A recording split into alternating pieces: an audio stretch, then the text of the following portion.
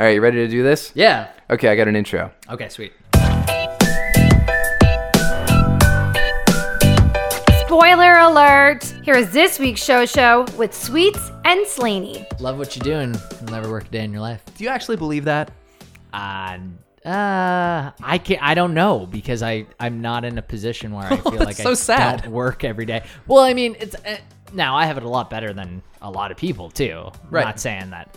I just think at the end of the day, yeah, maybe, you know what? Maybe if you are working a 9 to 5, there's a certain amount of, I need to do this.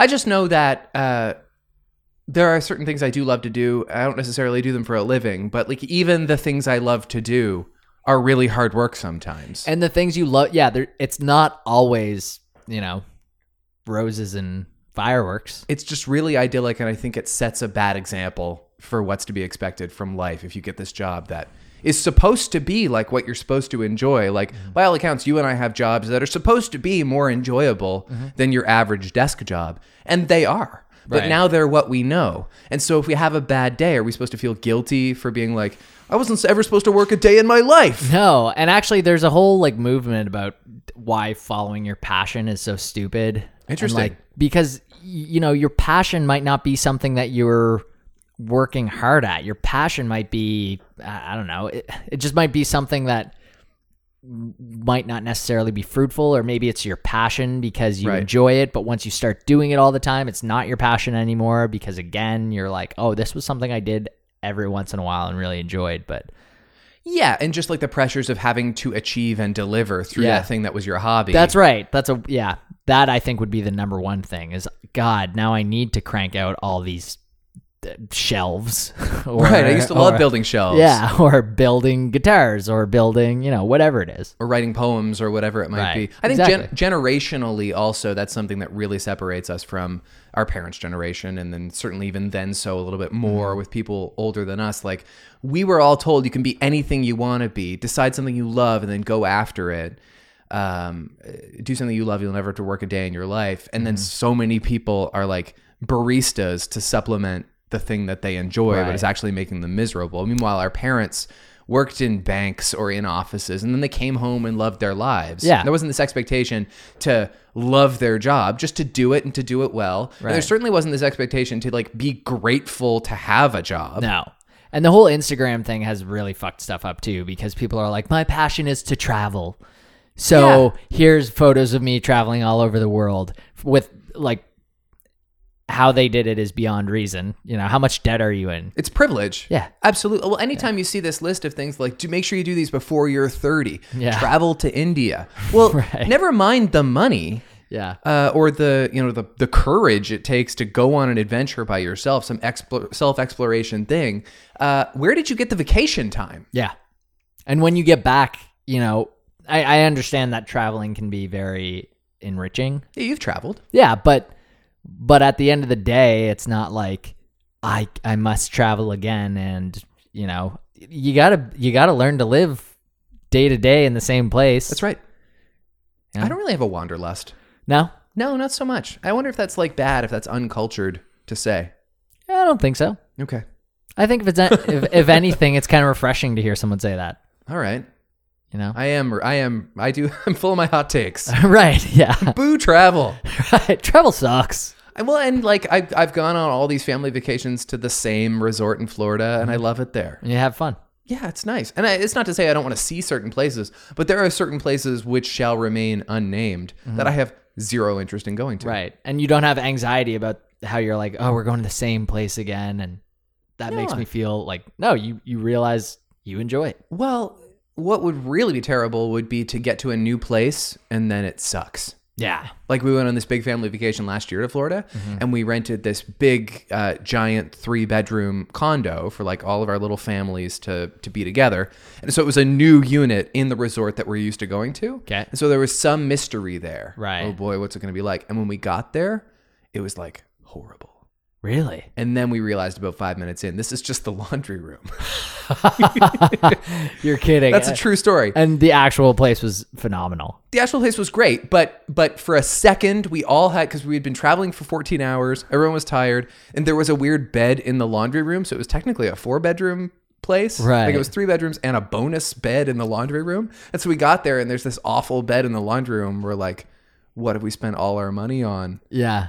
And then we all realized, and it was a huge relief. But there was this quiet terror among all of us that we were going to have a horrible week. What did this place look like? It was like a hotel room, and the first room was They're like beachfront condos in Sarasota, Florida, or Siesta Key. And so you enter through the garage and then through the laundry room. Okay, I understand how that could happen then. And then you go up some stairs and you have these like nice, like modern, beachy condos. Right. Excellent. Yeah. We think we're probably going to go again this year. Yeah. When will you go? Well, we would normally go the first week of May, but I think I have to cover for the boss that week this year. Right. So maybe the second week in May. Cool. Yeah. Cool. So like 7th to 14th? Thereabouts, yeah. Probably not like the 15th through 20th. Is that when you're getting married? Yeah. Yeah. Which you honestly, like, if you told me you were going on a trip, I would not. No. What day is your wedding? At all. It's a Sunday. Which is what day of the May long weekend? What day of the year? The is 19th. It? The 19th of May. Okay, I'll be back then. Okay. Yeah. Yeah. Which again, if you were like planning a trip, Sunday. absolutely, because we have the Monday off. Is a holiday. I have to work all this out. The only reason we did that was because the Saturday we wouldn't be able to get access until noon. Yeah. So this way we can get access the Saturday before and start setting up and basically have everything set up in time. Right. Yeah. I just learned from you last week that save the dates and invitations are different things. Yeah, for some reason. It seems preposterous. I think to me. so too. Yeah. We agree on that. Well, you do them electronically, which I appreciate. Yeah. There's and honestly, it's just like it was sake of ease. Neither of us are super speaking of passions, neither of us are super passionate about planning a wedding. Like we can't wait. We're going to have a lot of fun. But it's not one of those things where we're like, oh, this should be our invitation. We're kind of just like, this, yeah, okay, all right. But isn't Jen kind of a planner? Yeah. Jen's very organized. Right. But neither of us really love planning. Oh, okay. And I also plan a lot of stuff too, just through work. Yeah. And yeah, neither of us are about doing it at our off time. That's fair. That makes a lot of sense. When I last saw Jen, it was at the Christmas party. I said something about your wedding and she openly rolled her eyes. Yeah, Jen, like anytime someone asks her like, do you like wedding planning? She's like, no. Yeah. Wedding planning sucks. I appreciate that because Yeah. it's one of those things. And there are certain people who, I was talking about this with another friend of mine today who's getting married at the end of this year. Like she was born to plan it. Like she loves it. Right. And a lot of people do. They really, and even if it stresses them out to the max, there are lots of people who it's the great joy to get to plan their wedding. Right. And other people, it's just like, oh, yeah. How it Well, goes. I enjoy planning this more than planning other people's weddings. That's good. Yeah, but I'm not like getting paid for this. No, I see. What, Yeah. do you have a side hustle planning weddings? What are you talking Yeah, about? man. I'm J-Lo, baby. Do you have any interest No, in but seeing... I think I could plan anyone's wedding Sure you and could. do a pretty good job. Sure you could. You could be that Kevin Hart character who plans bachelor parties. You could be the best man stand-in. You would be great at that job. That would be a fun job. Yeah. Be like a best man for hire for dudes who don't have any pals. You know what my other backup job is, which I learned about this week? A baby sleep expert. What? Because just think about the gap that would fill. Okay. Apparently these people exist. What is it? Like they train your baby how to get good sleep patterns and also train the parents. Like just, and the only reason I'm it's not like I'm a huge baby lover or like I don't have a connection more than anyone else. I know. You like kids. I like kids. Yeah. But I just think that people are so willing to spend money on their kids. You're so right. And like there would be so many people have kids. Mm-hmm. There's just such a market there for You know what I it. can picture? I've painted a whole picture where some new mothers are like talking at the playground and they don't know each other very well and they're just making new mom small talk. And one says to the other, "Have you gone to Matt?" And the other one goes, "Who's Matt? He sounds amazing." I also picture them being like, one of my friends thought Matt was kind of weird. Like he came in and he was making weird jokes, and Yeah. then he was holding my baby all of a sudden. He talked about it on his podcast. Yeah, exactly. Did you hear about the origin story of the baby sleep training? He apparently talked about on his podcast. 2 years. Basically, the Caesar Milan, but for babies. That's right. The baby whisperer. But doesn't Caesar Milan like secretly like kick dogs and stuff? Wasn't there a whole like video of him like doing these things to dogs to like intentionally manipulate them? I don't know. You may have just slandered him. So I don't know anything about this. It would be like if I was like quietly like pulling the baby's earlobe or something, trying to. Right. There was a whole thing in Downton Abbey about how one of the kids is adopted, I think, and it's like from a poor family. It's got poor blood, and they hire this nanny who's only nice to the rich babies, and she says horrible things to the poor baby who's still in the family. Right. And then they discover her saying mean stuff to the poor baby, and they fire her. Oh, good. Yeah.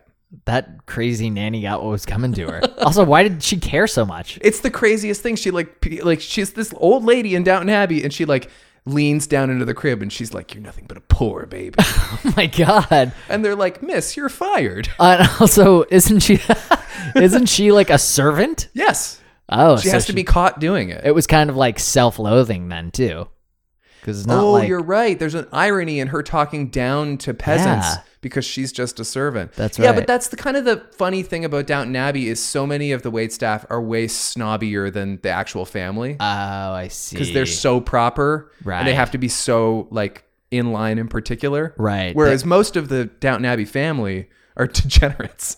Oh, really? Well, no, they're proper too, but they've got a whole host of A problems. bunch of issues. That movie comes out in the fall. Looking forward to that. Should I? What do we think that movie's going to do? That's not going to be like an Oscar winner or anything, will it? I doubt that very much, but it seems like they're going to spend some money on it. Like it's not just going to be. The interesting thing about Downton Abbey is all the episodes were very cinematic and Right. beautifully shot, and every season finale was like a 90-minute Christmas episode. Wow. So ostensibly, every season had a movie in it. Was it a BBC show? Yes. Was there only like 3 episodes per season kind of thing? No, like 8 episodes per okay. season, and it was on for like 6 or 7 years. So it's it's a a little great heavier. watch. It's truly a great watch. And I think this one they're going to spend even like more money on it. But I don't know if the story is there. Right. And a lot of the cast has left, haven't they? Well, there was a time in Downton Abbey where they were happy to butcher people whenever they wanted. Right. Yeah. And Dan Stevens isn't going to be in it, presumably, because No. he died. He Spoiler died. alert. Okay. He died. Right. His baby got born, and then he died. Oh, rough. Yeah. And then they talk shit to the baby. Actually, no, he's the rich baby. Right. That's what I was thinking. He's an aristocrat baby. Okay. But I forget the context why there's a poor baby in the house, but they have like a surrogate poor baby in the house. Yeah, this is crazy. Great show. Yeah, all right.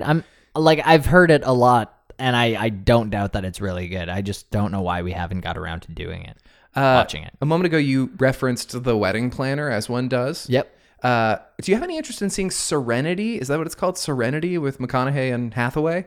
I don't even know about this. Yeah, you don't because it tested so poorly that it just sunk. Well, why would I want to watch it then? Well, because they did a bunch of press for it last week. They these 2 huge Academy Award winning actors had lined up a bunch of talk shows. And that was all the press it got. And so they talked about this movie quite a bit. And I was like, I want to see this movie, except it's gotten horrible reviews. So it's about, this is all I know because it's kind of shrouded in secrecy. It's about Anne Hathaway has some kind of like pre-existing relationship with McConaughey, whether it's they used to be lovers or they used to be buddies or business partners or whatever. They have drifted apart from one another, and she's now in another relationship which is abusive, and she decides she wants to put a hit out on her abusive husband. So she calls up her old buddy Matthew McConaughey and says, listen, kill my husband and I'll make you rich or something. Is he a hitman? I don't think so. I think he's a drifter. But then she... Someone to trust. I think so. This is all I know. And I think he has like this moral obligation to decide whether or not he wants to kill somebody who he knows is evil. Okay. And then there's a twist in it, I guess. But it's not a good movie, except I want to see it. That sounds okay to me. Exactly. It doesn't sound bad. No, I know. I could see how it would get bad reviews. It might find its own way, though. You know, sometimes movies do that. There are certain movies where you see the cast and you wonder, how could this possibly be so bad? Right. But both of them have made poor film choices in the past. Totally. Actually, she hasn't made a lot of bad movies. She made a bad choice by hosting the Oscars. That was. But I don't think that she was at fault in that situation. Can't we agree that Franco kind of left her out to dry in that situation? Yeah, well, I mean, what did they expect from her? She's a dramatic actor. She can sing. She's, right. You know, if someone was supposed to have more of the comedy chops, I think it was maybe supposed to be him. And we learned that he didn't really have the like improv comedy chops to make it happen. No, he told this crazy story on Howard Stern about how he hosted the Academy Awards the same night he was nominated for an Academy Award. Right. He didn't win, which he was never going to win. Mm-hmm. The hosting gig bombed. Right. And he couldn't go to any of the parties or anything because he had to teach a class in New York the next morning. So he finishes the Oscars and gets on a plane and then goes to school at 8 a.m. the next day. Actually, I'm not even sure he was teaching a class. I think he was like in a class. And he's just in the auditorium, and everyone's like, didn't you host the Oscars last night? Yeah. I was up until midnight watching you on TV across the country. The funny thing is there were definitely people in that class that skipped. Yeah, because they watched the Oscars. Yeah. Because they're acting people. Right. You're absolutely right. Anyway. Wow. Yeah. Anyway, and then now there's no Academy Award host. Officially no host? Oh, yeah, there's going to be like... They're going to do a sketch with the Avengers or something. What? I know. They've got like, yeah, that's what they got. That's awful. That's what it's going to be. Didn't Black Panther win Best Picture at the SAG Awards or something? Not the SAG Awards, something this week. Maybe it was the SAG Awards. Yeah. It won something. But the thing about the Screen Actors Guild Awards is everybody gets a trophy. They have so many awards. Right. They find it different. Like it's like best guy named Rami Malek. Yeah, but Best Picture is still Best Picture. Yes, but that's the thing. They have a bunch of Best Pictures. Oh, I see what you mean. So there's like Best Picture in a movie that rhymes with Black Panther. Exactly. Okay. I was thinking about the next generation of Marvel movies and what needs to happen because they're pretty soon going to start amping up promotion for Captain Marvel. Yes. And I feel like they kind of have. It's definitely picked up. Yeah. It looks good. Right after that comes Avengers Infinity War Part 2 Endgame. An end to Infinity War? Yes. That's supposed to go on forever. Spider-Man Far From Home, I think it's called. The next Spider-Man movie is coming out. Okay. It's going to be a good year for Marvel, but what they really need is for Captain Marvel to be good. And here's why. I worked through this in my head. Mm-hmm. If for the last 12 years, the Avengers have been led by Captain America and Iron Man, but they've been the faces of this biggest movie franchise in history. Mm-hmm. The next generation, after those two characters retire, which has pretty much been confirmed, the next generation has to be led by Captain Marvel and Black Panther, because that's the big deal. Right. So they really need Captain Marvel to be at least 85% as good as Black Panther to really excite people about what's to come in this next generation of Marvel movies. I think that's tough. I know nothing about the plot. Me neither. But just from seeing the trailer, I'm like, it's not going to happen. But maybe it will. It is a Marvel movie. They've got a lot of marketing money behind it. You have very little faith. You've grown cynical. No, like, you know what? Like, here's a lukewarm take, maybe. I think that Into the Spider-Verse was a better movie than Black Panther. Oh, yeah. No, Yeah. So, obviously it's going to win Best Animated Film. Oh, that's not obvious. That's not obvious? No. It won the Golden Globe. Who's it up against? Incredibles 2. Okay, right. That's really its only, which is interestingly also a superhero movie in a way. Mm-hmm, yeah. I mean, there's also like Wreck-It Ralph Breaks the Internet. Right. I don't think there's really a risk there. I just thought that it was so impressive. It was so different. Stunning. Stunning. There was so much going on visually. And it's weird. I'm really happy that I took your advice, by the way, which I said, hey, I might have found a copy online of Into the Spider-Verse, and you said no. Yeah, you got to go to the theater to watch it. I'm really glad, and like there's there's so few films where I actually prefer to see it in 3D. Mm-hmm. And here's an example of a movie that's getting a lot of positive buzz that I'm like, I'm fully on board with it. The hype didn't ruin it for me. I saw it, was still very impressed. It was so fresh. It was so weird. It wasn't afraid to be weird. No, weird and kooky. Yeah.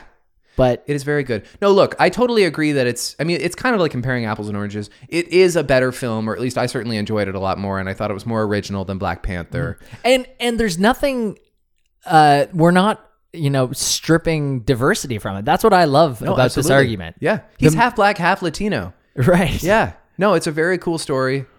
I still think Black Panther. It's not that I necessarily even think it should win, because I made my case last week that I think A Star Is Born should win Best Picture, which is never going to. I'd put money down on it. That it will win? On A Star Is Born, yeah. Yeah, I mean, just for the payout.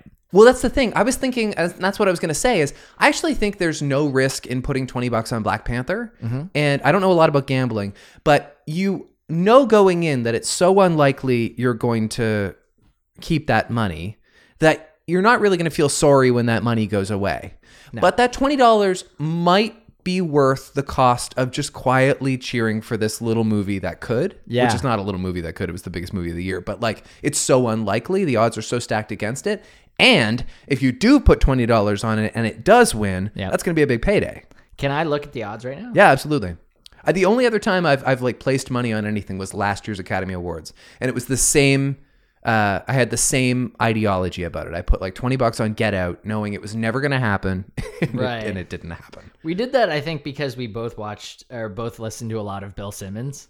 Yeah, and he's like, he always does the thing where he's like, I'm making a case right here, and he's doing the same thing with Black Panther this year. The other thing about Bill Simmons is, as a sports person, when he talks about popular culture, he can convince me of anything. Anything he says sounds true.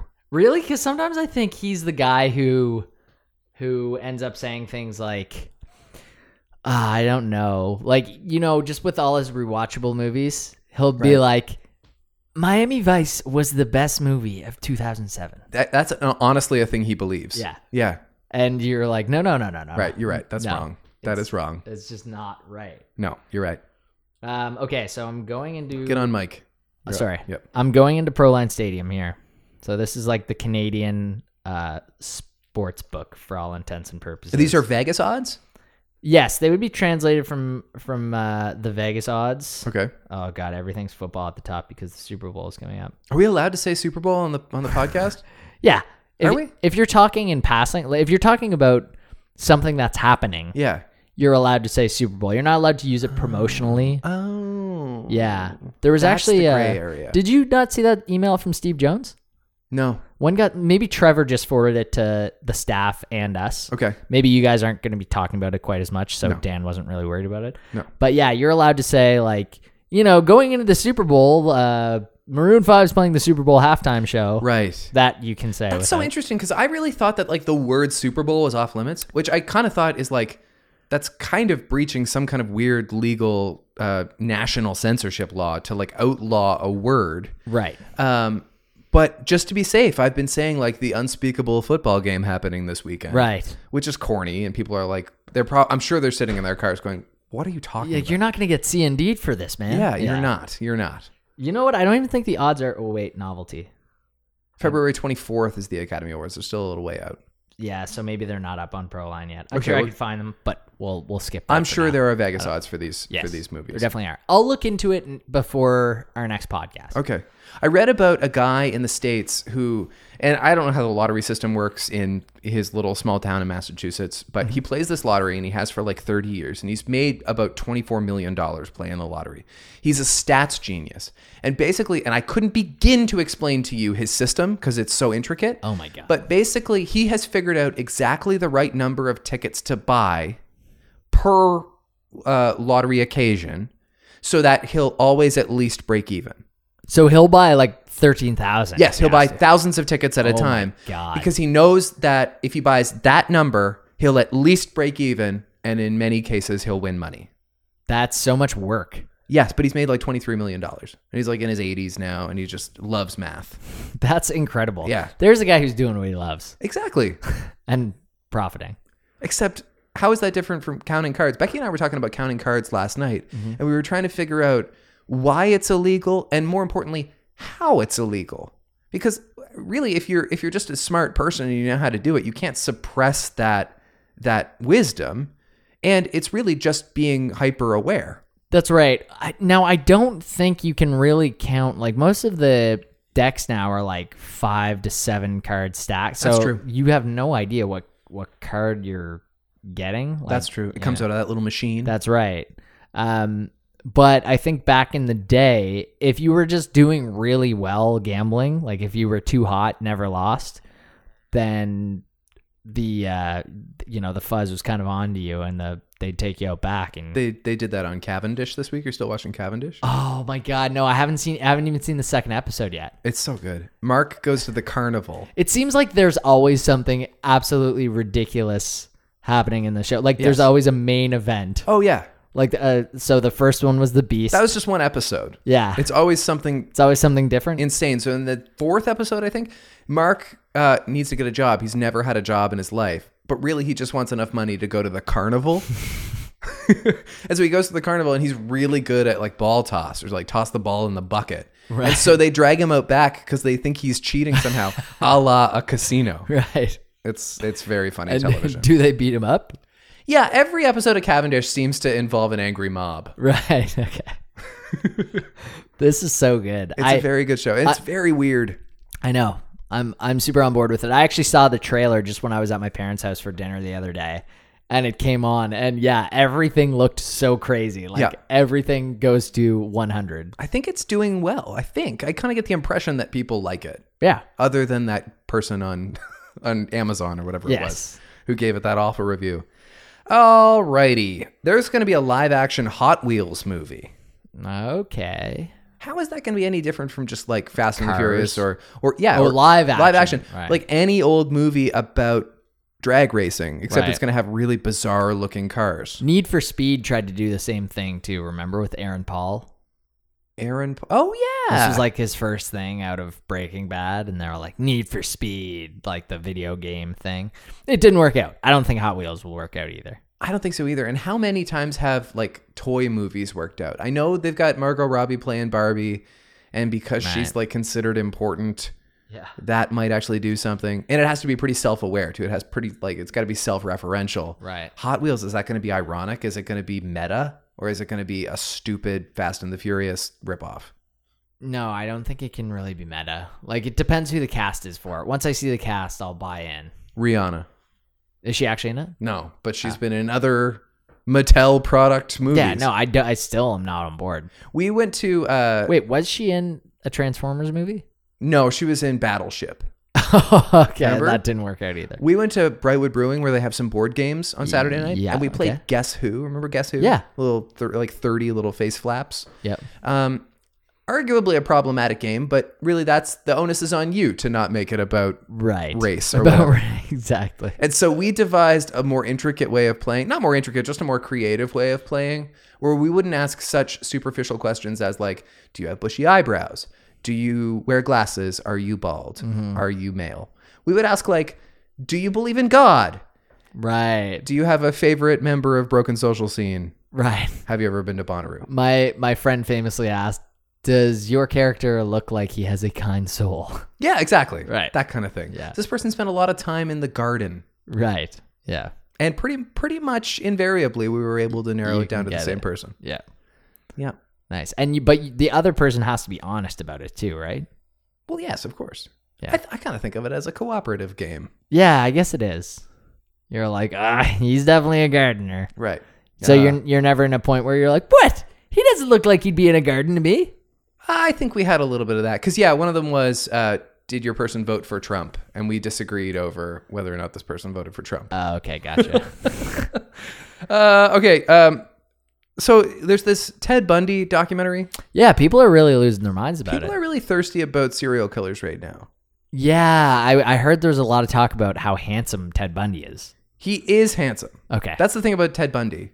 It's not news that he was handsome, though. Like, that was kind of always the thing about Ted Bundy. He was the handsome serial killer. He does the most vile and heinous things a person could be capable of, I guess, if they're even capable of them. Right. Unimaginable. I did some reading on Ted Bundy yesterday. Mm-hmm. Indescribably horrific things he did to, like 60 women. Like an unbelievable number of women. So many women, they don't even know. They don't even know when it started. Right. They're like, we don't even know when he started doing this. Right. But the weird thing is, when he sat in court, he didn't look like any of these like serial killers that you see in court nowadays. Yeah. He looked like, not like Zac Efron. Zac Efron's playing him in the movie.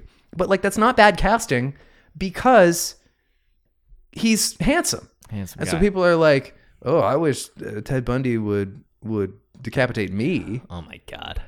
And I think that I'm okay with the documentary because documentaries are supposed to uncover ugly things.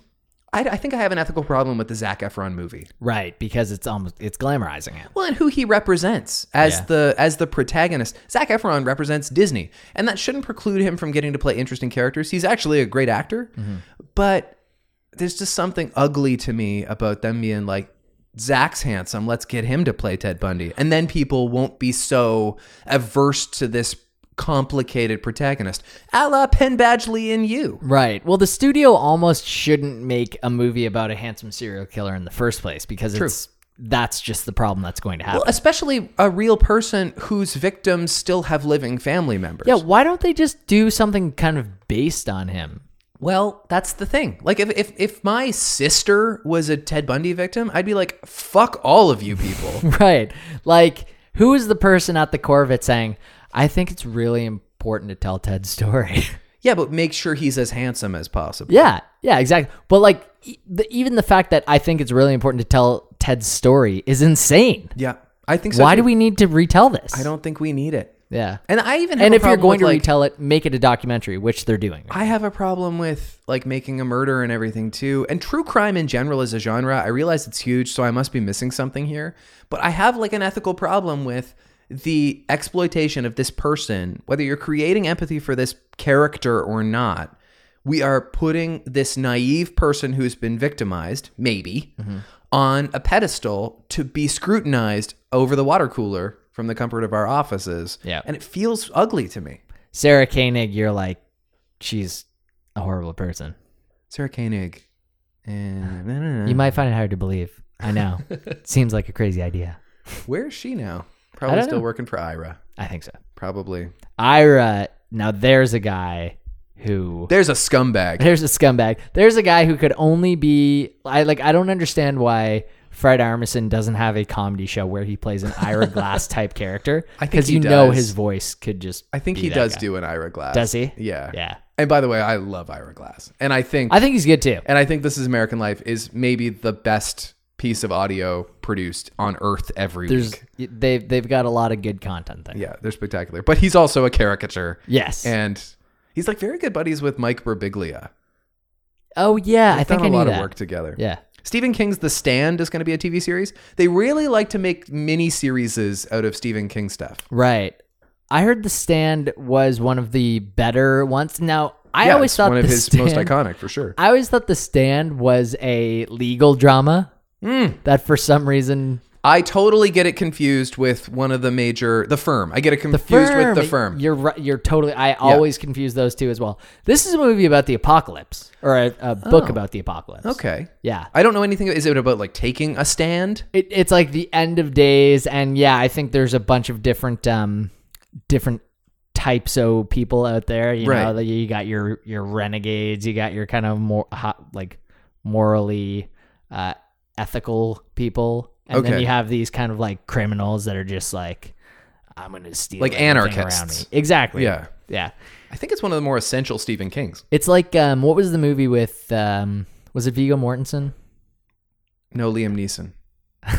Was it actually? No, I don't know. I don't know what you're talking about, because it actually might be Liam Neeson.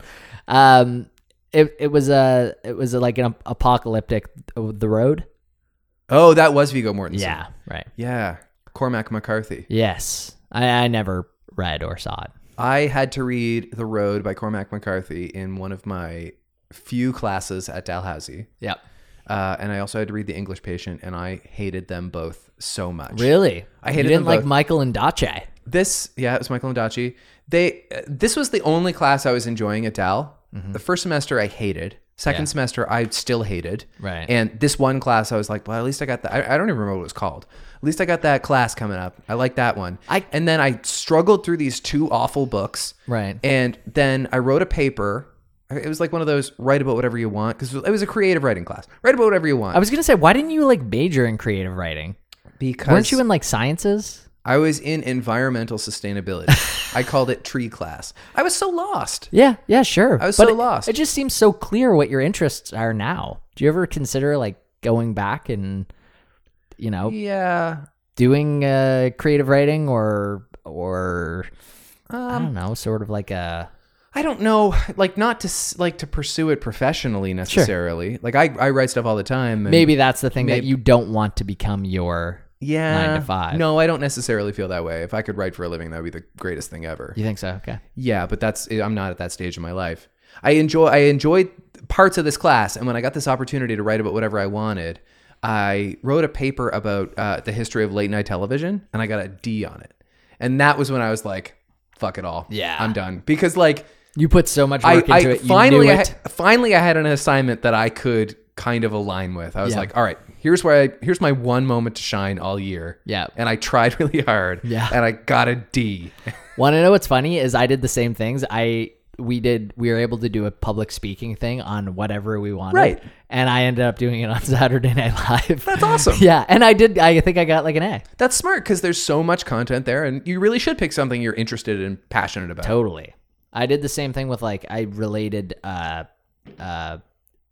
communications theory to certain artists. I picked like 5 artists that I was able to, like musical artists. Okay. I think I had like Lady Gaga and Radiohead and like. Did you ever do that assignment? It's typically a high school assignment where you have to pick like a popular song and then yes, we had to take like 10 of them or something. Like a poetic analysis? Yeah. What songs did you do? I remember I did one by Metallica. Okay. That was one of them. Good one. Because, yeah, that's a deep one, right? Yep. That's the one that stands out to me. I can't really think of any other ones. I did Piano Man. Okay, that's great. That's kind of on the nose. Like, there's definitely great lyrics in it, but it's not that mysterious. No, it's pretty clear what the song's about, but it is such a good story. Oh, it's such a good story. And then I did He Ain't Heavy by the Hollies. You know that Okay, song? yeah. And that is a good song. Yeah. And I nailed that assignment. Nice. That was when I peaked. Yeah. I know. I always did great in English classes, and everyone always thought it was too much work. And I was High like, school this is English fun. was a dream. It was so fun. It was so good. The trick was to take advanced classes because it wasn't harder. No. You just had better classmates. Can I tell you, I never took advanced classes, but I appreciate that wisdom. And I would now. Yeah. But at the time, I was like, Matt, not smart enough. Well, we were talking yesterday, Becky and I, about... Man, we're tangenty tonight. Yeah, we're you're really right. all over it. Becky and I were talking about the books that we had to read in school and the ones that were good, because it surprises you when you come across a good one. I think the first example, like outside of elementary school where they read you like Harry Potter or whatever, like in junior high, reading The Outsiders was the first time we had to read a book that seemed like it was going to be boring and then it was awesome. Right. And then in high school, I did not get the opportunity to read a lot of novels that like really jumped off the page. We did some good Shakespeare's, but like some classes were reading To Kill a Mockingbird, Right. and then we were reading The Old Man and the Sea, and I got the short end of that stick. Yeah, you weren't feeling The Old Man and the Sea. No. Yeah. I haven't read it. I'm reading a graphic novel version of To Kill a Mockingbird right now. Neat. With artwork by Fred Fordham. I've never read To Kill a Mockingbird, so it's my introductory experience with this story. I'm almost done. I think I might have done that in my free time, read To Kill a Mockingbird. Or maybe I did it for maybe I did it in grade 11 English. It's very good. It's a great book. It's very good. It's a pretty good book. Hot take. Here's the craziest thing. I did not understand it when Bill Simmons had Aaron Sorkin on, and he said he's doing a play of To Kill a Mockingbird. Yes. I'm like, you're a famous writer. He's like, I don't want to spoil the twist. Like, I don't want to spoil how it's done. What is it taking place in like modern day? No, I don't know. I haven't seen it. He did write the new To Kill a Mockingbird Broadway show with Jeff Daniels. Right. I don't know, but from what I can glean with his many interviews about this, and Aaron just kind of repeats the same answers over and over again. He talks about how when he first wrote the first draft, it was just a stood up version of the novel. Okay. And that whoever the producer was, I forget who, told him, no, we want it to be a little bit more compelling than that. Anybody could have written this. And he agreed that it was kind of underwhelming. And then he struggled with how to make the protagonist, Atticus Finch, complicated. Okay. Where his flaws were, because how can a character be interesting? How on earth did Harper Lee create an interesting protagonist who doesn't have any flaws? And then it occurred to him that Atticus is not the protagonist. Scout is. And I mean, I've never read the original novel. I'm reading this graphic novel, which is beautifully done. Oh, you've still never read the original novel? No, I told you right now I'm being introduced to the story. This is your introduction. I've got like 12 pages left. Right. I'm reading it now. There is no confusing who the protagonist is. Atticus Finch is barely in it, in fact, other than in the courtroom. Mm-hmm. Obviously, he's not the protagonist. So I'm wondering if, especially since they got a movie star to play him, I'm wondering if it is the same story seen through Atticus rather than through Scout. And so there might be a twist involving that. Yeah, okay. I see. But that's a prediction. Mm-hmm. All right. I don't forget the story. Like, I understand the broad strokes of it, but I totally know what you mean about Scout being the main. She's the narrator. She's in all the scenes. Yeah, right. Right. So, I won't disagree with that. Ted Bundy. Back to Ted. Netflix had to put out a tweet being like, stop tweeting about your Ted Bundy thirst. It's horrible. Okay, nice. Don't do it. And that must have stopped people. Well, I didn't know about this, but there's this other online community called Venom Fuckers. They're a real. They call that was themselves, our second name for the podcast. You're right, I can't believe that they. I know, we should have gone with it. So this group never would have existed. They call themselves that, and they stan Venom, the villain with the goopy face and the fangs from Spider-Man, who Tom Hardy played last year. Right. They are sexually attracted to Venom. And so in many blogs about the problems with being thirsty for Ted Bundy, people are referencing Venom Fuckers. Okay. And so Venom Fuckers are now it's becoming synonymous with anyone who's thirsty for villains. Which Venom Fuckers resent. They're like, that's not the same. He was a real person who killed real people, which is weirdly a good point. Yeah, they're like, we've got the moral high ground on this one. That's an incredibly rational, logical thing for you to say, Venom Fuckers. Good point from the Venom Fuckers on that one. So they're kind of these two communities at war right now. And all I can resolve is that Netflix and chill isn't as fun as it used to be. No, it's fraught with issues. That's constantly. Right. I found that kind of entertaining. Cal Penn is going to star in the new Mike Schur sitcom at NBC. Mike Schur is getting a little overloaded, I think. He's got too many things on the go. Yeah. But I like Cal Penn. I like Cal Penn too. This has me at a loss for words. I was hoping he was just going to focus on The Good Place until it was done. But now he's starting another project. I think this is what showrunners do. They have an idea and then they get it off the ground and then they move along. Yeah. But I think he wants to see it through to the end. Like, my understanding is The Good Place has a finite ending in, 5 seasons? He's doing another show, though, with the gal who played one of Tom's girlfriends on Parks and Recreation. I forget her name. She played Lucy on Parks and Rec. She's going to be the lead character in Mike Schur's other new show, and she plays like a bartender. And it's all NBC? All these sitcoms on NBC. Wow. Brooklyn Nine-Nine is his. Yep. He's supposed to be made of money. Yeah, I think so. Yeah, I think so. Peter Jackson is going to direct the new Beatles documentary. Okay. So that's kind of interesting. When I saw that Peter Jackson was going to make a Beatles movie, I got excited that it was going to be like the new definitive Beatles biopic. Because there isn't a good one. It was close to being The Oneaters. Yeah. What was that one called again? That Thing You Do. That Thing You Do. But Tom Hanks directed that. I know, I'm just joking. Peter Jackson is going to do a documentary. It's called Let It Be. The consensus online is that it should be called... Lord of the Ringos? Yeah. Okay. Lord of the Ringos. That should have been called that. That's so rough. Missed opportunity. On February 5th. There's multiple Ringos. That's the biggest issue I have with it. Look, everybody who wasn't Paul or John was a Ringo. Yeah. And whoever the Lord was, you'll have to wait until the end to find out. Who owned Ringos? It's really just a guardianship drama. Yeah.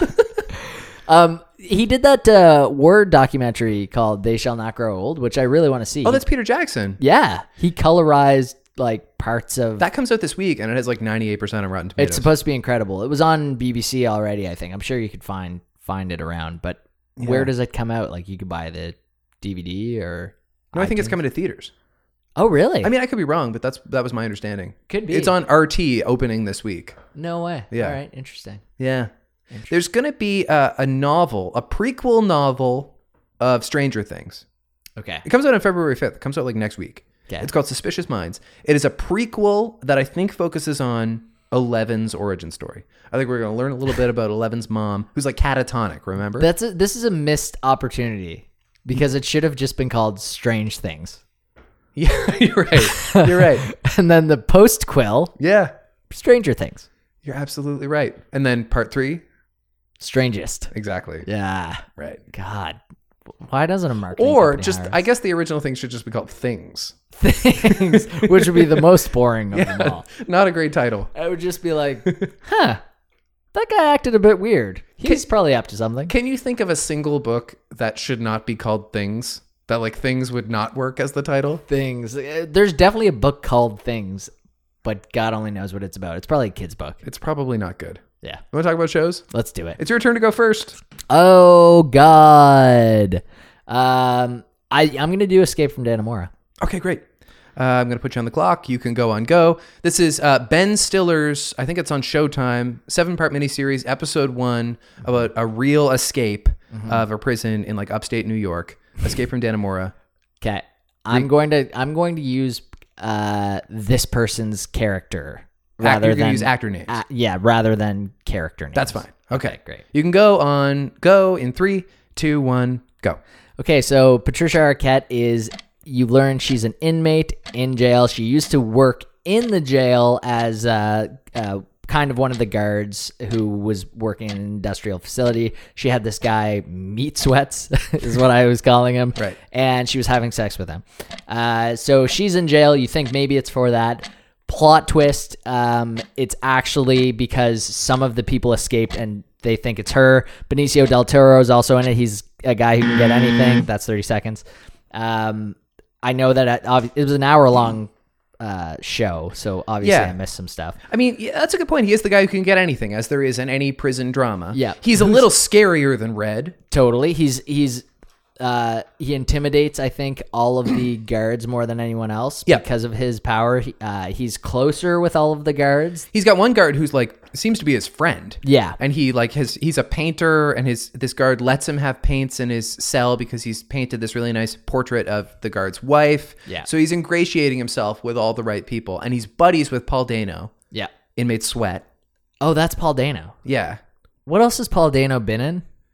He played Brian Wilson in Love and Mercy. He was in Little Miss Sunshine. Okay. Ruby Sparks. He's a very good actor. Right. But he bulked up for this. He bulked up and grew a gross goatee. Looks crazy. Benicio is I can understand what he's saying better than I sometimes can. He's got he's basically playing like an American dude. Yeah. And he's inmate Matt. Yep. And Patricia Arquette, can we talk about like her physical transformation, which Yes. is like she won the Golden Globe. She's gone in there, man. She's gone. Yes, she sure is. Yeah. I can say like I was not a fan of her really in Boyhood. Like I just had trouble really knowing the difference between her in Boyhood and her in real life. Okay. Although I think she had like a pretty compelling performance. Like I won for know it. that she went there and Yep. but this one, she's like a totally different person. Oh and my I God. can tell that. And she put on like 40 pounds, I guess, and she's wearing these like awful clothes, and like she's got this nasty hair. She looks like a real person. I hate to say this, but like we've all seen a person who looks like Tilly. Yeah. Did you think in the first scene that she had some serious mental issues? Because I was not sure what was happening. Okay, she does. She super does. Well, yeah, but I mean, in the sense that like she's like a couple, synapses short of a full person. Right. Of a royal flush. Sorry, I said a full person. I shouldn't have said that. No, you know what I hear mean. you. I hear you. I know what you mean. Interestingly, her transformation was so solid. She finished at hair and makeup and then went to go chat with Benicio del Toro and Paul Dano, and they didn't recognize her and thought a crazy lady wandered onto set. Oh my God, that's unbelievable. I think she's probably in character trying to spook them or something too. But yeah, she's like, I guess she's kind of a beautiful actress, like when she looks her normal way. But she's like, I just couldn't get over it. I kept looking at her, and also the way she talks is wild. Yeah. Did you think it was kind of a twist? Because I started watching it thinking that it was because it's escape at Dannemora, Right. Not escape from Dannemora. You're right. So I'm like, is this what guys are doing to find their escape? Is this like more of a love story? Well, Dannemora is not the name of the prison. I don't think. No? No, it's like Clinton Correctional Facility or something. Oh, It interesting. was largely filmed at the actual place where, by the way, this all really happened in 2015. And it kind of feels longer ago. There's something dated about it, but they make a concerted effort to play songs that were on the radio in 2015. Yes. So like she likes Nick Jonas, for example. Yeah. And she's like bobbing her head along with Nick Jonas. It's Nick Yeah. Jonas and I love him. Yeah, that was very good, by the way. Thanks. And then there's the whole incredibly creepy, like already the weird sex she's having with inmate Sweat in the tailor shop. That's already gross. And then the creepiest love scene I've ever seen in anything. Yeah. Oh, yeah. Yes. Oh, my God. Jen and I were watching it. It's horrifying. Going like, oh, no. Yeah. No, this is getting so weird. It was like a mother-son thing. Who's my little boy? Well, did you notice that what shirt she was wearing when she went to the history museum? Yeah, you're right. It said like proud mother of an Air Force. My son is a hero or something. Yeah. So Maybe she has a son, Deeper it to be would delved. appear. And maybe it's one of the pugs. Maybe that's what you mean. right. Maybe you're right. And she has like a weird son fetish thing Oh, God. That's. with inmate Sweat. And so I want to be careful because I know where this is going. Oh, you do? Okay. Yeah, because it all happened. So it's very hard. Right. It's very So hard to you- read about this show without learning everything. I was happy I did not read into it at all. To the point that it was a surprise, like watching, like when it panned back to her and Bonnie Hunt, and you learn that, so it's better for you that these three people escaped, right? And you learn that that's the reason that she's in jail, because they think that she's the one who potentially let them out. Yeah, I think that's what they're... That's what they're trying to gun her Yeah, for right. sure. I forgot it was Bonnie Hunt. Yeah. Yeah, Jumanji. right. Of course, Mm-hmm. Jerry Maguire. Jerry Maguire. Oh my God, that's we were trying to think of the movies she was in last night, and Jerry Maguire's a way better. It's a more essential Bonnie Hunt. Uh-huh. Cheaper by the dozen, man. Cheaper by the dozen too. I never saw it. Maybe. Yeah, that's okay. You're all right. I think she wasn't cheaper by the dozen. She was. too. Cheapest by the dozen. even cheaper and cheapest. Cheap by the dozen. Yeah, that's right. Things. The prequel to Cheaper by the Dozen would be Cheap by the Dozen. Okay, what else do we have here? I thought the show had a lot of style. I thought it was like I had like a lot of swagger. The music choices were really good, and not just the pop music, but like when they do that Bob Dylan, Johnny Cash song to transition while they're driving from home to the prison because that's where they work. I thought that was like the perfect song choice. Was that like the Highwaymen? Was Maybe. he in the Highwaymen? Maybe it was just Bob Dylan and Johnny Cash. I think. Okay. But it was perfect because it was like sad and it was kind of sleepy. Yep. Every time I see one of these shows that's set in a small town, it reminds me of some of the time I've spent in small towns. Yeah. And it kind of brings it to life for me. Yeah. I felt the same when we watched Castle Rock. Right. Yeah. It really took its sweet ass time getting there, didn't it? It did. Like at the end of it, they're only just getting on to what the entire show's about. Yeah. Yeah. I appreciated that. The best line, he had tried to shut off the sex. He didn't want to do it anymore. Yeah. And by the way, I wonder if like favors really are traded between COs and prison inmates in prison. Like this is based on a true story, so I guess some of it is true, but like I think so. this kind of implies that like there is a rapport where like favors are getting traded around all the time. Yeah. Not with everyone, but definitely with some. So inmate Sweat tries to shut her down. He doesn't want to do it anymore because it makes him feel weird. It's not even I think that he doesn't want to like have sex with her. I think he just like feels alienated. Totally. And so she tries to entice him back with a donut. Yes. And then he says the best line in the episode is keep your fucking donut and keep your fucking distance. Right. And I thought that was a great line. Yeah. I also loved how he was the one who was concerned about the productivity. He's like, we're really busy today. Yeah, that's the other thing is like they're really well-behaved prisoners, aren't they? Well, yeah, so far. Right. I mean, like it's like is it a high security prison? It's also Yeah, like they're all murderers. they're all murderers. Yeah. Oh wow. Yeah. Yeah, that was set. I think you learned that Paul Dano's a cop killer, Yeah. or at least that's what they're calling him. I know all the stuff. Right. Yeah. Yeah. Yeah. This is a wild show. I thought it was funny how labor intensive this jail was. I think that's a real thing though too. Yeah, I know. Like work facility prisons where they work for like 40 cents an hour. Right. And then they get their Wonder Bread and their 10 bags of Doritos. But it was interesting. It was an interesting choice how little violence there is in this, because in almost every other prison show, they want to establish how gritty this culture is. I liked that. Like with Oz or whatever. It wasn't like, hey, so we'll put the prison rape scene in here. Right. You know? Well, in fact, they just have to establish that Benicio del Toro is the king. Yeah. Because he makes this other little new inmate kind of scared. Yeah. But just by talking to him. And the security guard's like you can't do anything else. Right. He's like, okay, like he's not gonna have lunch tomorrow. That's his punishment. That's it, enough. Right? And then he's like, okay. Yeah. Kind of fully knowing that, like, frig, Benicio del Toro could probably kill this guy tomorrow. They do a shakedown where, and you see that in Shawshank Redemption too, where like they go around and they just like turn over people's bunks to see what kind of contraband they have. Mm-hmm. And so Benicio del Toro gets the scoop from his buddy, the CO. Yeah. And his buddy, the CO, helps him hide his bucket of paints so that he doesn't get busted. And that's when Benicio discovers the little alley out into the boiler room or something, which could be an avenue towards escape. Right. And he doesn't escape then and there, but it's first hinted at him being where he doesn't belong. Yeah. Yeah, you know, he's like, oh, this is interesting. There's kind of a hallway here. It looks, and then notices that there's a little vent behind the bed. Yeah. And asks his buddy if they moved his bed to see behind. Ben Stiller's a good director. Totally. Yeah. Yeah. I think he's very good. Do you give it your S? I do. 100%. Me too. I got a little flack from my dad last week because we apparently didn't give S's. Right. We need to retroactively award some S's. So I don't give my S to Sex Education. Mm-hmm. I wouldn't have given my S to you after the first episode. I still maintain that it is irresponsible and ethically problematic for this show to exist for reasons we just discussed regarding Ted Bundy. Mm-hmm. But it is fictional. I've watched the full season now. You finished the last episode. I can't tell you it's not a good show. But I was right about everything, wasn't I? Yeah. Isn't that crazy? Yeah, you were. I nailed it all. You kind of nailed it all. And I don't give it my S. I can appreciate that too. Mm. It's only good because of him. Right. I will say that. He's a good actor. Yeah. It's not because the script is good.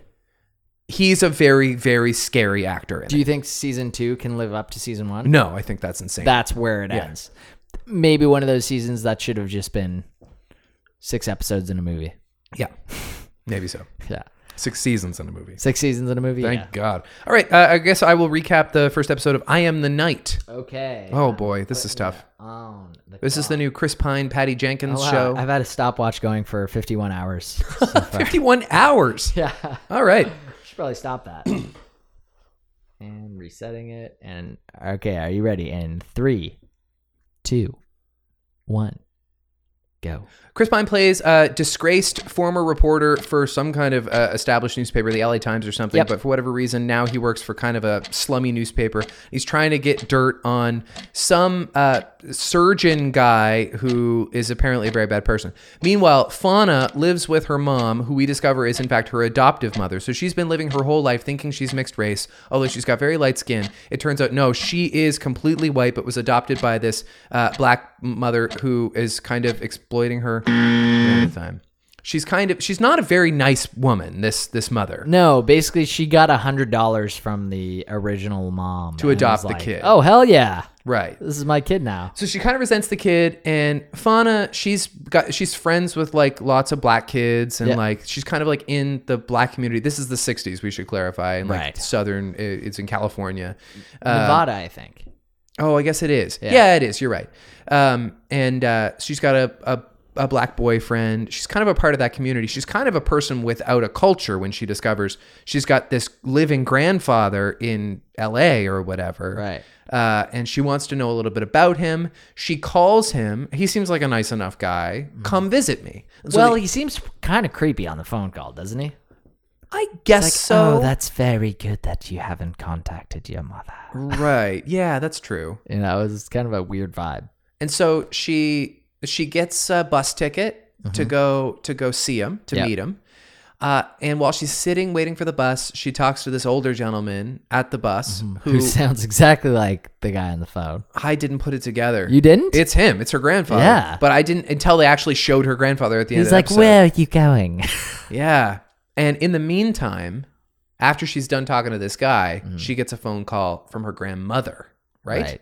And it's basically like, don't come here. No, she's trying to call the house. Right. and ends up getting through after call after call after call, ends up getting through the grandmother. And the grandmother's like, don't come here. She's pretty drunk. The grandfather is a very horrible, bad person. Yes. Don't come here. Yeah. And then it kind of ends with this very dramatic, like a very stark shift in visual tone. Yeah. Like we've been looking at essentially To Kill a Mockingbird for an hour and 15 minutes. And then suddenly we're in this like ritzy mansion where everybody's wearing these weird gothic Almost masks. like Eyes Wide Shut in the 60s. This kind like of thing. haunting kind of Paul Thomas Anderson dinner party. Yeah. In presumably the grandfather's house. Yeah. And this is where she's going. And what we haven't been introduced to yet is that this show is leading up towards the Black Dahlia murder. Right. Is it leading up toward the Black Dahlia murder? I mean, I don't know. I think the Black Dahlia murder happened already. And he was accused of, because the Black Dahlia murder, I think, happened in 1947. Okay. And I think the whole thing it's referencing is that Chris Pine in 1947 kind of blew accused, the story wide open, yeah, but some stories don't want to be told. That's right. I bet you're right. That is what it is. Yeah, because I Wikipedia'd it after the fact, and I was like, well, that would have been before. Now, weirdly, we still don't know who committed the... I know, and that's kind of a spoiler on the whole thing, isn't it? Like, we know that at the end of it, it's not going to be... No, I don't think so. I don't think necessarily. Did you ever see the movie From Hell with Johnny Depp? No. In that, you find out who Jack the Ripper is. Oh, really? Okay. Like, so it could just be a fictional thing. Like, sure. At the end, certainly the police aren't going to know who killed the Black Dahlia. Right. But maybe the grandfather did, or maybe not. And we know that her character was a real person. Fauna was a real person. Fauna Hodrin? Fauna Hodel. I thought she was really good. She was really good. She's 26, by the way, playing a high schooler. Yeah. Whoa, Jen was obsessed with that girl. Just because she was compelling? Because she was absolutely amazingly beautiful. She was beautiful. Jen goes, oh my God, she's just so pretty. Like, I can't get over it. She was beautiful. She's 26. And I said she looks way younger than that. I said to her during that, I was like, you think she'll ever marry a prince? Not where she's headed. No, yeah. Not in this universe. Anyway. Not in this era. Speaking of princes, Chris Pine is a psycho in this. Yeah, he was good. He's good, but he's like crazy in it. He is crazy. I liked him. I think he's got really good acting chops. Which is weird because we don't really think of him as like a great thespian, just a charming screen actor. We just don't hear enough about Chris Pine. Like his life is so private.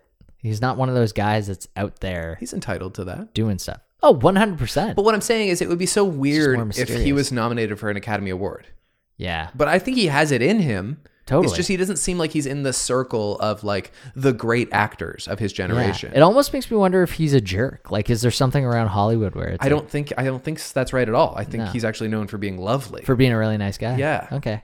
Yeah. I believe that too. I don't know how to feel about Chris Pine. Well, and Patty Jenkins obviously likes working with him because they made Wonder Woman together. Yeah. And I was thinking a little bit about like television. Period pieces like this are very expensive to make. Yeah, They're incredibly expensive to redesign whole streetscapes to suit another era.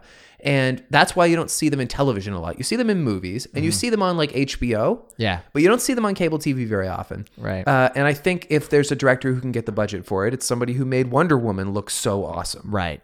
And she's behind all of this? Yeah, Patty Jenkins. Yeah. Okay. She's terrific. And this is like a TNT show, isn't it? Right, that's true. It's basic cable. It's not like on ABC or whatever. It was a really good show. I don't think I give it my S. Me too. I don't think I'm going to follow up on it just because the end really draws you in. Yeah, it does. I'm going to watch one more and I'll let you know. Sure. Keep me posted. I thought this was really interesting. It is based on like some investigative research about Fauna Hodel. Okay. The TV show was originally developed with the title One Day She'll Darken. Oh. And I love that title. Interesting. Like it drives me, I don't know the full story, Yeah. but it drives me crazy that they changed the title from One Day She'll Darken to the I Am the Night. Yeah. I Am the Night sounds like a Batman Does. spinoff. It reminds me of Batman. Yeah. One Day She'll Darken is cool. Don't you think that Chris Pine went very quickly from being out of cocaine to like basically attempting suicide? Yeah, I guess so. I mean, he's a little erratic. He is erratic, and he's a former Navy SEAL. He was in Korea. Oh, He got you know messed what? up You know there. what the best line of this episode was? When he snuck into the hospital to get pictures of the cadavers. Yes. And then he heard people coming, and then he hides in the cadaver locker. Yeah. And they pull him out of the drawer, and he's laughing, and he goes, "Doctor, I feel much better." Yeah. That was the best line of the episode. Yeah, he's pretty likable in it. But he's crazy. He's crazy likable. And he meets some old I don't know, supervisor of his or some old like colleague of his at a bar. Yeah, you're right. And then there's another guy there, and he kind of like scares Just the goes other off. guy. Well, he's like coked up too, you know? You're Like, right, he's He's coked just up. like, oh, you want to go for it? You want to do this? What does You're he right. say? He's like, you want to dance? You want me to drop you off at school or something? Yeah. Bunch of that kind of vocab happening. The other psychotic thing was when the adoptive mother, Fauna's black mother, Oh my God, I know exactly where you're going here. she fakes her death Yeah. just so Fauna will know what it's like to have somebody you love torn away from you. And like calls the doctor's office that she works at. And Fauna runs home heartbroken, and her mom is like drinking iced tea with the neighbors. And she's Oh, like, yeah. I just wanted you to know how it feels. Drinking like Long Island iced tea. Yeah, what a crazy. Yeah. Just smoking darts and Yeah. breaking hearts, literally. Yeah, I think so. I loved it. I thought it was really good. I would never want to watch it alone again. No? That was troubling for you? It was kind of like, Yeah, I know what you mean. It just felt ugly. Oh, what was the opening scene where he's on the beach and he's like trying to get photos of somebody on like some kind of veranda at some beach he's house? essentially like a paparazzi? Like a paparazzi. Yeah. I feel like when he walks away from the girl who's chasing him and she's like, no, don't, you can't, it'll ruin me. I think she's supposed to be like a famous actress. Yeah. And he says, well, you know, you have like the bad luck or whatever of being a somebody and I'm a nobody. The other piece of dialogue I really liked came from the awful adoptive mother who didn't love Fauna at all. I just really thought this was a good monologue. She said, I was supposed to be Lena Horne, God damn it. Sammy Davis heard me sing. I had a meeting at Capitol Records. I had the dress on, but I chose you. Right. I just thought that was a really good paragraph. The dress was on. I had the dress on. And I chose you. I don't even think she did choose her. Well, she chose $100. Yeah. Yeah. But did she really turn anything else down? Do we know that happened? I think she was just kind of in a drunken stupor. She didn't turn down that iced tea, that's for sure. Didn't turn down that iced tea. Good show. Give it my ass. I give both shows my ass. Yeah. Both were It's a good week. Both are these limited series based on real events. Yeah. Based on true stories. I was going to say that too. Both good hour-long, probably only one season. Could you call either of these shows things? Is there any part of the show, and I know the answer to this already, could Venom fuckers be attracted to either of these shows or the villains in them? I think Venom fuckers would be into the grandfather in his weird like I think so for sure. And I think his also weird V for Vendetta mask at the end. also Benicio del Toro. Yeah, I guess so. Like he's a murderer, he's like badass, he looks weird, but some people would be like, I don't think it's that weird to be attracted to Benicio del Toro in this. Like, I mean, we don't really know yet. No, you're right. Narratively, we don't know what he's done wrong. We just know he paints beautifully. He seems okay. Like, you're right. There's cause for attraction in this. He's not just an insane person. It's coming. Like he's helping another guy like draw. He's like, listen, you gotta. Oh, that's nice. Yeah, when he's teaching him light perspective. That's a good scene. And he says like, don't do that. Don't make a mistake and try to play it off like it was intentional. Like, yeah, if you want to go disco later, go disco. Learn the basics, then go disco. Learn the basics, then go disco. That's great advice for someone starting any new hobby. It is. Learn the basics, then go disco. I'm applying that to guitar now. Very good. How's guitar coming? It's great. What are you playing? I'm really getting into like blues licks. Okay.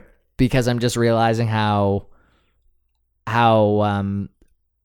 kind of precise and not precise you have to be in that, and how there's a bunch of different phrases that you can learn. Yeah. Like, meow, meow, and then like multiple bends and kind of like no. You're very quickly going to be better than me. Man, that would be a dream for me.